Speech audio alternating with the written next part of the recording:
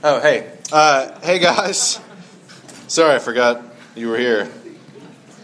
Hey, welcome to RUF, Reformed University Fellowship. My name is Chris Horn, and I'm the campus minister here. Very happy to see all of you and welcome to you, especially if you're new. I would love to get to know you guys. I'm very aware that every week there's about 150 people that come in here and have no idea who you are, and then you leave. I would love to get to know you. You're not alone. I would like to know you. I don't know if you want to be my friend, but I want to be yours. Anyway, well, welcome to RUF. Tonight we're going to be looking in the Gospel of Matthew. It is the first book of the New Testament. In Matthew chapter 6, we're going through a series called Questions God Asks. And this is just times in the Scripture where God is asking a question. And God teaches us a lot about ourselves and Himself through these questions that He asks us. So we're going to be in Matthew 6. Thank you to Charlie and Jonathan for being with us tonight and for making their announcement. It sounds like a really neat event. I encourage you guys to go out and just sort of hear from different faculty about their perspectives on life and on religion. One of the great things about being at a university is that there are so many different sort of backgrounds, different philosophies, religions, all kind of in one place. You'll realize when you graduate from college that that's a pretty rare type of environment. It's a very exciting kind of environment. I know for some of you guys it's like a bummer.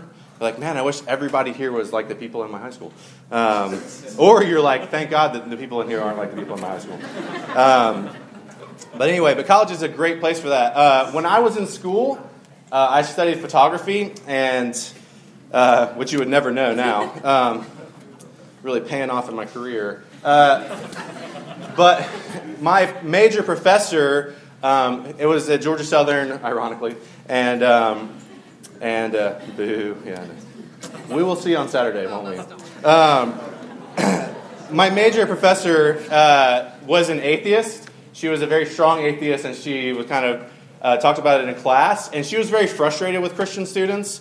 A lot of times, rightly so. I don't think I did much to ease her frustrations because I had become a Christian in college.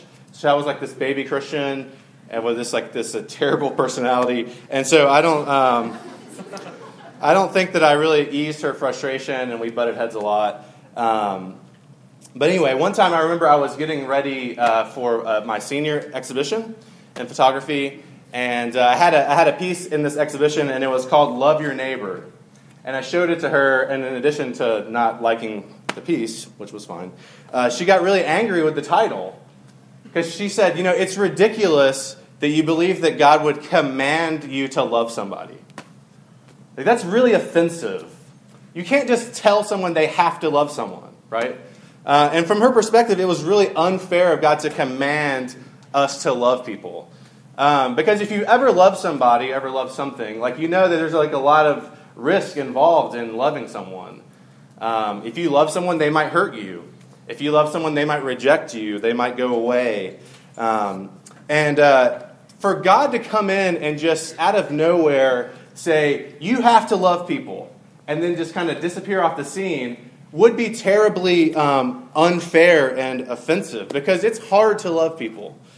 But God doesn't work that way, and I think that there was something that she missed, because she thought that the Bible or the gospel was just a list of rules by some unseen, distant Lord, just a list of rules for us to follow, do's and don'ts. But the biblical gospel formula is never God showing up and giving us rules saying, don't do this or do this, and then just leaving the scene. That's not how God works. That's not the pattern of the Bible. The way the gospel formula works is like this. God doesn't say, don't do this and leave. God comes in and He says, here's who I am. Here's what I've done for you. I've rescued you. I've made promises to you. Now, in light of that, don't do this thing that will really hurt you and harm you and grieve me. Instead, do this good thing that will give you joy and will give me glory. Probably the best or clearest example of this is from Exodus chapter 20. If you're not familiar with Exodus, it's the story of God saving Israel from Egypt. Maybe you've seen Prince of Egypt. That's it. And so just watch Prince of Egypt, and it's just like reading the Bible. But in Exodus chapter 20, after God, like the Israelites were slaves in Israel, and God comes and he rescues them miraculously, 10 plagues, you know this, parting the sea, all this. And they're out in the wilderness, and God comes to them to give them the law, the 10 commandments. But before God tells them anything about these laws, he says, I am the Lord your God, who brought you out of the house of Egypt, out of the house of slavery. Now, have no other gods before me. Don't make yourself any graven images, and so on and so forth. Tonight in our passage, Jesus is saying, don't have worries. Like, don't be worried about your life. And if Jesus was just to come in and say, hey guys, just don't worry about anything. Just stop worrying about stuff. That would be tremendously unfair. Saying don't worry would be like saying don't breathe or don't be a human being. You know, like all of us are worried about something. Like we all have anxieties. We're always worried, you know, maybe this won't turn out. Maybe this will happen this way. What am I going to do with my future? And just to come in and say, stop being anxious. Stop it. Would be unfair. It would be impossible. Do you have any idea what it would look like just to stop worrying about stuff? No, we don't have those kind of resources. Jesus doesn't do what the big mouth Billy Bass does. You guys remember the big mouth Billy Bass? It was like the lamest as seen on TV toy. You know, it hung on the wall. And what did it say? Don't worry, be happy, right? Don't worry, be happy is the absolute worst advice that you could ever receive. But Jesus doesn't say, don't worry, be happy. Jesus doesn't swoop in and just tell us to do something. He always gives us this gospel formula. So let's look at this passage together after that very lengthy introduction. And let's see how Jesus talks to us about our anxiety. So we're going to be looking at Matthew chapter 6, beginning in verse 25. Listen, this is the word of God. Therefore, I tell you, do not be anxious about your life, what you will eat or what you will drink, nor about your body, what you will put on. Is not life more than food, and the body more than clothing? Look at the birds of the air. They neither sow nor reap nor gather into barns, and yet your heavenly Father feeds them. Are you not of more value than they? And which of you, by being anxious, can add a single hour to his span of life? And why are you anxious about clothing? Consider the lilies of the field, how they grow. They neither toil nor spin. Yet I tell you, even Solomon in all his glory was not arrayed like one of these. But if God so clothes the grass of the field, which today is alive and tomorrow is thrown into the oven, will he not much more clothe you, O you of little faith? Therefore do not be anxious, saying, what shall we eat, or what shall we drink, or what shall we wear? For the Gentiles seek after these things, and your heavenly Father knows that you need them all. But seek first the kingdom of God and his righteousness, and all these things will be added to you. Therefore do not be anxious about tomorrow, for tomorrow will be anxious for itself. Sufficient for the day is its own trouble. It's the word of the Lord. Let's pray. Father, this is your word. We're thankful for it. We're thankful that you're at work through it. Lord, I'm mindful that there are a lot of things that could be said about this passage. They could be said better. They could be said more fully. But Lord, would you come to be with us now? Teach us how to trust you. We pray in Jesus' name. Amen. Okay, so Jesus here is teaching us to not be anxious. He says, don't be anxious. But he's not coming in saying that on its own. He's going to give us this gospel formula, okay? And it's going to go like this. Jesus is going to tell us what not to do, namely, don't be anxious. What to do, seek first the kingdom of God and his righteousness. And then he's going to show us the gospel, the good news that motivates it all. So that's kind of our outline.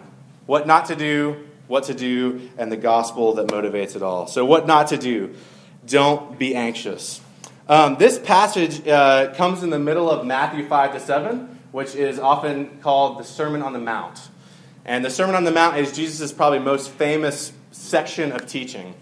And what's going on here is Jesus has been teaching out in Israel, and he's gathered these people all up on this hillside, and they're all sitting around, and he's teaching them. And he's saying, when I'm coming now that I'm here, A new kingdom is coming into play. The kingdom of this world is passing away, and the kingdom of God is here. And here, let me teach you about what it looks like to live in the kingdom of God. And so here he says, don't be anxious. If you live in God's kingdom, you don't have to be anxious, particularly about what you will wear and what you will eat. And the word that's translated as anxious means distracted. Don't let these things distract you. Don't let these things take your mind off of what you should be focused on. Don't think about these material things that you need. Don't obsess over them. Don't turn them over and over in your mind. Don't let them be the object of your attention. But what to eat and what to drink and what to wear are valid concerns. God created us to eat and to drink and to wear clothing. Those are good things. But according to Jesus, the problem occurs when we take these very valid, normal concerns, these material concerns, and then we make them something that we are. We begin to obsess over them, to focus our minds and our hearts on them, and they distract us. So imagine all these people that are out there sitting on a hillside. And Jesus wants to tell them about what it looks like not to worry. And so Jesus is a great teacher, so he says, look at these birds that are flying around. Birds don't farm. That's the thing that could be agreed upon. They don't till the earth. They don't get stressed out when their barns get low, right? Because they don't have barns because they're birds. Unless you build them one, then they would have a barn. But birds don't labor in that way. They don't store up things for the future the way that human beings do. They don't work the way that we do. They don't stress out about where their food is going to come from. They don't stress out about that. Now, birds at the same time, the lesson here isn't be like a bird and just be wild and fancy free. And wherever you find your food and whatever, outside of the farm cafe in the back, that's this. No. It's not saying that at all. I mean, birds obviously work hard. Birds are probably more hardworking than most of us. They're constantly gathering food, building their nests, and all that. But the way that birds work is without the burden of worry. Birds aren't anxious. There's a simple trust in animals and in birds that they will be provided for, that the food will be there. And then there's these wildflowers, right? He's like, hey, look at these wildflowers. These lilies of the field. One of the best parts about moving, I will say that while I do believe that Georgia Southern is a more dominant football team, that it is much, much, much higher quality of life in Boone than in Statesboro. Boone is a beautiful place, except for it's snowing right now, and it's like the middle of October, but that's okay. But one of the coolest things about moving here was walking, going out on the parkway and walking on the trail, and just seeing these random flowers, right? No one planted these flowers here. If I tried, I could not have more beautiful flowers than this in my yard, yet they just spring up in the grass. And that's what Jesus is saying. He's pointing to these flowers that are in the grass, and they're just dazzlingly beautiful, right? They're very simple and elegant. And he says not even Solomon can compare to this. Solomon was the most wealthy king ever in Israel, and he was known for his wisdom. And he was known for his beautiful clothing, his beautiful sense of architecture. He was the original, fashionista in Israel. I don't know the Hebrew for fashionista, I'm sorry. But even with Solomon, the most wealthiest, most stylish person that exists in Israel, he can't even compare to one of these random flowers. But these flowers, obviously, they don't make their own clothing, right? They don't work for it. And additionally, when these flowers die and this grass gets cut down, people would come and throw it into their furnaces to start their fires if they didn't have wood. It's thrown away. And what Jesus is doing here is he's highlighting to us how silly our anxieties can be. All of us deal with anxiety. All of us have worries. Some of us have a more clinical, gripping sense of anxiety that in some ways is very different than just the regular anxieties and worries of life. But Jesus is saying, on the whole, in the main, our anxieties are kind of silly because they're unreasonable. They're illogical. If you belong to Jesus, don't you think that God cares more about you than he does about birds? Well, right, of course. I mean, you'd say, yeah, of course he does. Like, if you belong to Jesus, don't you think that God cares more about what you wear than what flowers wear? Right, of course. Our anxieties feel very real. When my daughter wakes up crying and says that there's something in her closet, it feels very real to her. But opening the closet will reveal that it was unreasonable, that there's nothing there. There's nothing for her to fear. There's nothing for her to be worried about. So Jesus is showing us that our fears, our anxieties are kind of unreasonable because God, of course, will take care of us. But for most of us, I don't think that our issue is that we're like, man, where's my next meal going to come from? Or like, will I have clothes? Like, this is kind of like falling apart, and when it's gone, I don't have any more shirts. I don't think that's, probably not most of our issue. But Jesus is talking more about a heart issue, as he usually is. Look in verse 31 and 32. Jesus says, "Therefore do not be anxious, saying, what shall we eat, or what shall we drink, or what shall we wear? For the Gentiles seek after all these things." When he says Gentile there, it's basically a synonym for unbeliever. He's saying unbelievers who don't know God worry about these things. They seek after things because what else is there for them to seek after? They don't know God that provides these things. So how could they seek God? They just seek after these things. They live for these things. They pursue these things. Their lives are spent in pursuit of material goods in some sense. Food, clothing, pleasure, wealth. They're an end in themselves for unbelievers.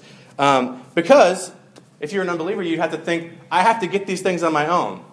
There is no deity, no heavenly Father that is going to provide for me. So it's on me to be the king of this kingdom, to provide for my kingdom, whether it's your family or yourself. And you have to go get it because you're the king of your kingdom. So they seek, they pursue. Jesus used that word seek a lot of times. They seek their physical, material goods. And Jesus is saying when we worry, when we're gripped by anxiety, when we're gripped by fear, we do the same thing. That we're functionally atheists when we fear and we worry this way. Because what's typically going through your mind in the J. Crew changing room? Is it like, man, this outfit's really cute and that's great? Probably at a more fundamental level, there's like, if I get the right outfit, he will notice me. And then maybe he will want to be with me. And then my gripping fear of being alone will be satiated. I won't have to be alone. Or maybe if I'm more attractive, then I will get further. People will notice me. I will get the things that I want. But it's always for some end. I quote this guy a lot, David Bazan. He has a great song called When They Really Get to Know You, They Will Run. It's a really good song. But the chorus goes, put on whatever makes you attractive. If it's not you, then do it for the sake of fashion. Your friends like a certain you, that's who you've got to be. There's always a certain you that we're trying to be, whether we're men or women. It's like, why are we constantly scrolling Amazon and Pinterest? Why are we carefully crafting our image on Facebook and on Instagram? Like, man, it's just, when I get up, it's just effortless for me. I'm out here on Rough Ridge and I just look great, even though I hiked up. We want people to notice because we have some kind of goal or desire for them. That's why we seek after these things. Or gentlemen, the job that you're so desperate to get when you graduate, that you want that job because then you will be financially independent. Which is one of the most devastating phrases that you could ever really have. Financially independent. You can't get engaged now. Right? You need to wait till you get your job. And then you get settled. And you become financially stable. And then you kind of put this fence around yourself where no one can come at you. You're stable. Everything's taken care of. And then none of this will go away. Then I can ask her to marry me. I need to be stable. I need to control my own future. Because I think that we're not sure whether God is qualified to handle our future or not. But we have this sense that, like, we want to control our future. That's why we seek after things. But we can't control our future because there's other people. And if we believe in God, we're like, well, maybe his idea will be different than mine. And so then we lose sleep. And we begin to worry and turn it over and over and over. What if I don't get that job? What if he doesn't notice me? What if that wasn't the right chambray top to wear to RUF tonight? We think that we're qualified to steer the ship. But it's interesting. In Luke chapter 12, Luke records Jesus teaching the same thing at another spot. But Jesus ends kind of this same lesson by saying, "For where your treasure is, there will your heart be also." What keeps you up? That came out really weird.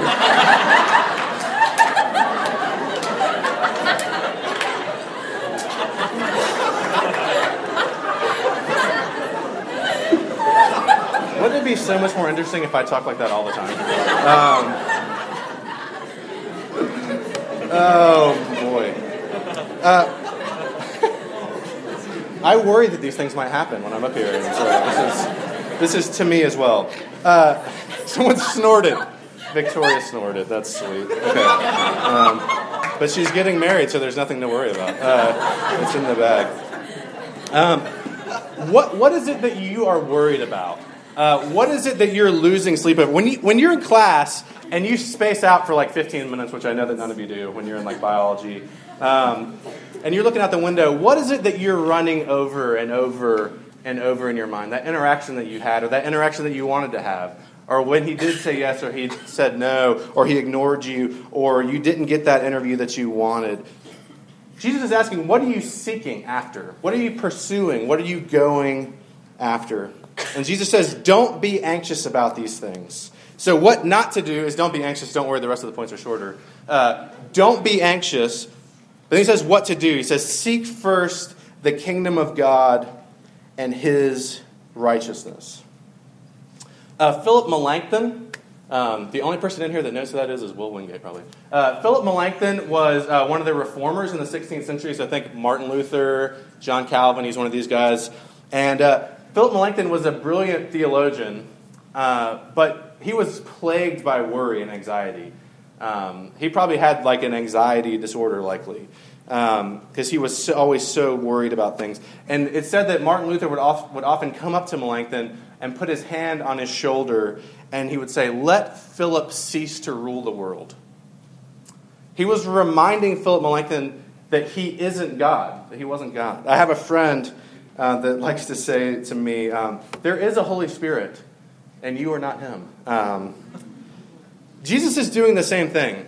Jesus is warning us of the danger of trying to be God, of trying to be the king of our kingdom, the captain of our ship. And he says, instead of doing that, instead of pursuing these things and then worrying about them and acting like functionally there is no God, recognize that God is the king of the world. Submit to God. Bow the knee to God. Give glory to the King. When he says, seek first the kingdom of God, of course that means get your priorities straight. Let that be your first priority. But what he means is recognize in your heart that God is the king of the world. And he's the king over your heart. And then do everything you can that the people around you will submit to God in their heart too. And then whatever kind of vocation that you go into, education or social work or banking or whatever, in that place, let your focus be that God will be king over that place and God will be recognized and given glory as the king. Bow to the king. Care more about what God thinks than what you think. Care more about God's priorities than your priorities. And on a horizontal level, care more about other people than you care about yourself. And if you think, like right now, you're like, okay, that sounds good. But like, try to do that. Try to care about your girlfriend or boyfriend more than you care about yourself. It's kind of impossible. The thing about a marriage, the point of a marriage is not to find someone that makes you the best possible person. It's not to find someone that will take your game to the next level, right? The point of a marriage is to learn how to treat someone like they're more important than you are. it's learning day by day with a lot of failures that like what she wants is more important than what I want. His happiness is more important than my happiness. It's a lowering of yourself, not a raising up of yourself. It's being content with what your spouse wants. And that is a really good example of what it looks like to live in the kingdom of God, to seek first the kingdom of God, to lower yourself, to put your priorities below God's priorities. But it's so hard. And like, what on earth could ever motivate someone to do that? Why would anyone ever want to give up their priorities for someone else, their happiness for someone else? What could make you care more about what God thinks than what you think? What could possibly motivate you? Think about it. What would make it worth it? Jesus tells us what makes it worth it. And so this is the last point, the gospel motivation. All throughout the passage, Jesus has been dropping in this gospel motivation, and maybe you didn't notice it. But let's walk through it. He talks about birds, right? And then what does he say? Are you of more value than they? God thinks you're valuable. He thinks you're more valuable than birds. He thinks that you're worth something. He's put a value, a worth mark on you. He thinks that you're more beautiful than wildflowers. You aren't just a face in the crowd to the Lord. You are of infinite importance to Him. And Jesus says that unbelievers seek after all things, but what does He say about us? Your heavenly Father knows that you need them. That may strike you as weird if you didn't have a father. I didn't have a father. But this is especially good news for those of us without fathers. We have a Father in heaven that cares for us. He knows all of your needs. And He has power, real power, to meet your needs. And He says what at the end? But seek first the kingdom of God and His righteousness, and what? All these things will be added to you. There's a promise. God promises to give you everything that you need. So when Jesus says to seek first the kingdom of God and His righteousness, it bears asking one thing. What did Jesus seek? What did Jesus pursue? What did Jesus care about? What did Jesus set His mind on and turn over and over and over in His mind?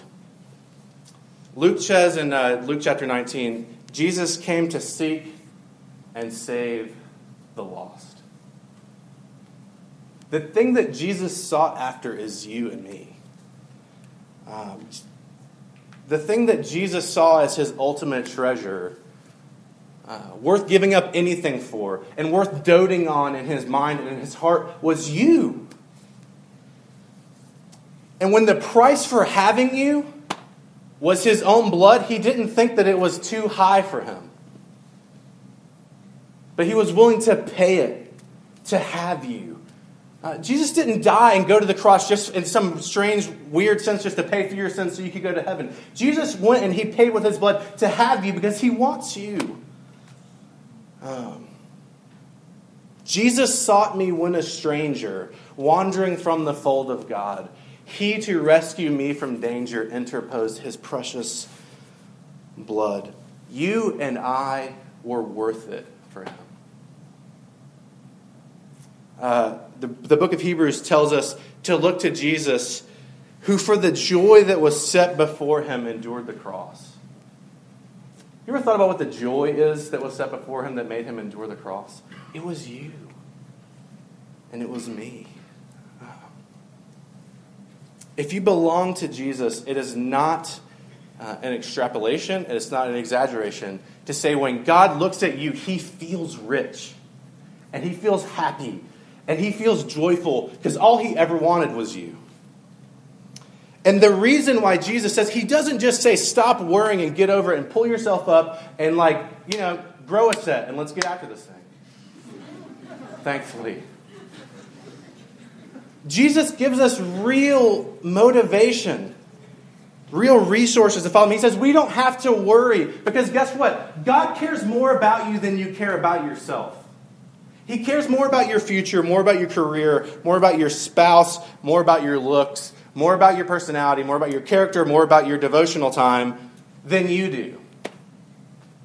And in light of that, can you trust him? That is motivation that will start to take our eyes off of what we're seeking and put them on Jesus. Because what did Hebrews say? Fix your eyes on Jesus. And that doesn't mean that you will never worry about something again. That doesn't mean that you won't feel real anxiety about things again. But it means that we can begin, by God's grace, to look at something that will give us real joy. My wife pointed out to me earlier when we looked at this passage, the worst thing about worry is that it sucks away your joy. Jesus comes to give real joy and happiness and satisfaction. It's so much better than our worries. Romans 8 says this, "He who did not spare his own son, but delivered him up for us all, how shall he not with him also graciously give us all things?" He didn't spare his son for you. Do you have anything else like that? Whether you're a Christian or not. Do you have anything that will give you real joy and kill your worry like that? Let's pray. Father, we thank you that in Jesus we can have joy. And that, Lord, the things that we struggle with, the things that beset us on all sides, they may not go away tomorrow, but we know that you are the same yesterday, today, and forever. And thank you for teaching us that we of little faith still have a stake in you because you love us and you pursue us. Lord, take our eyes off of ourselves, off of our obsessions, Lord, then place them on you. I pray in Jesus' name. Amen.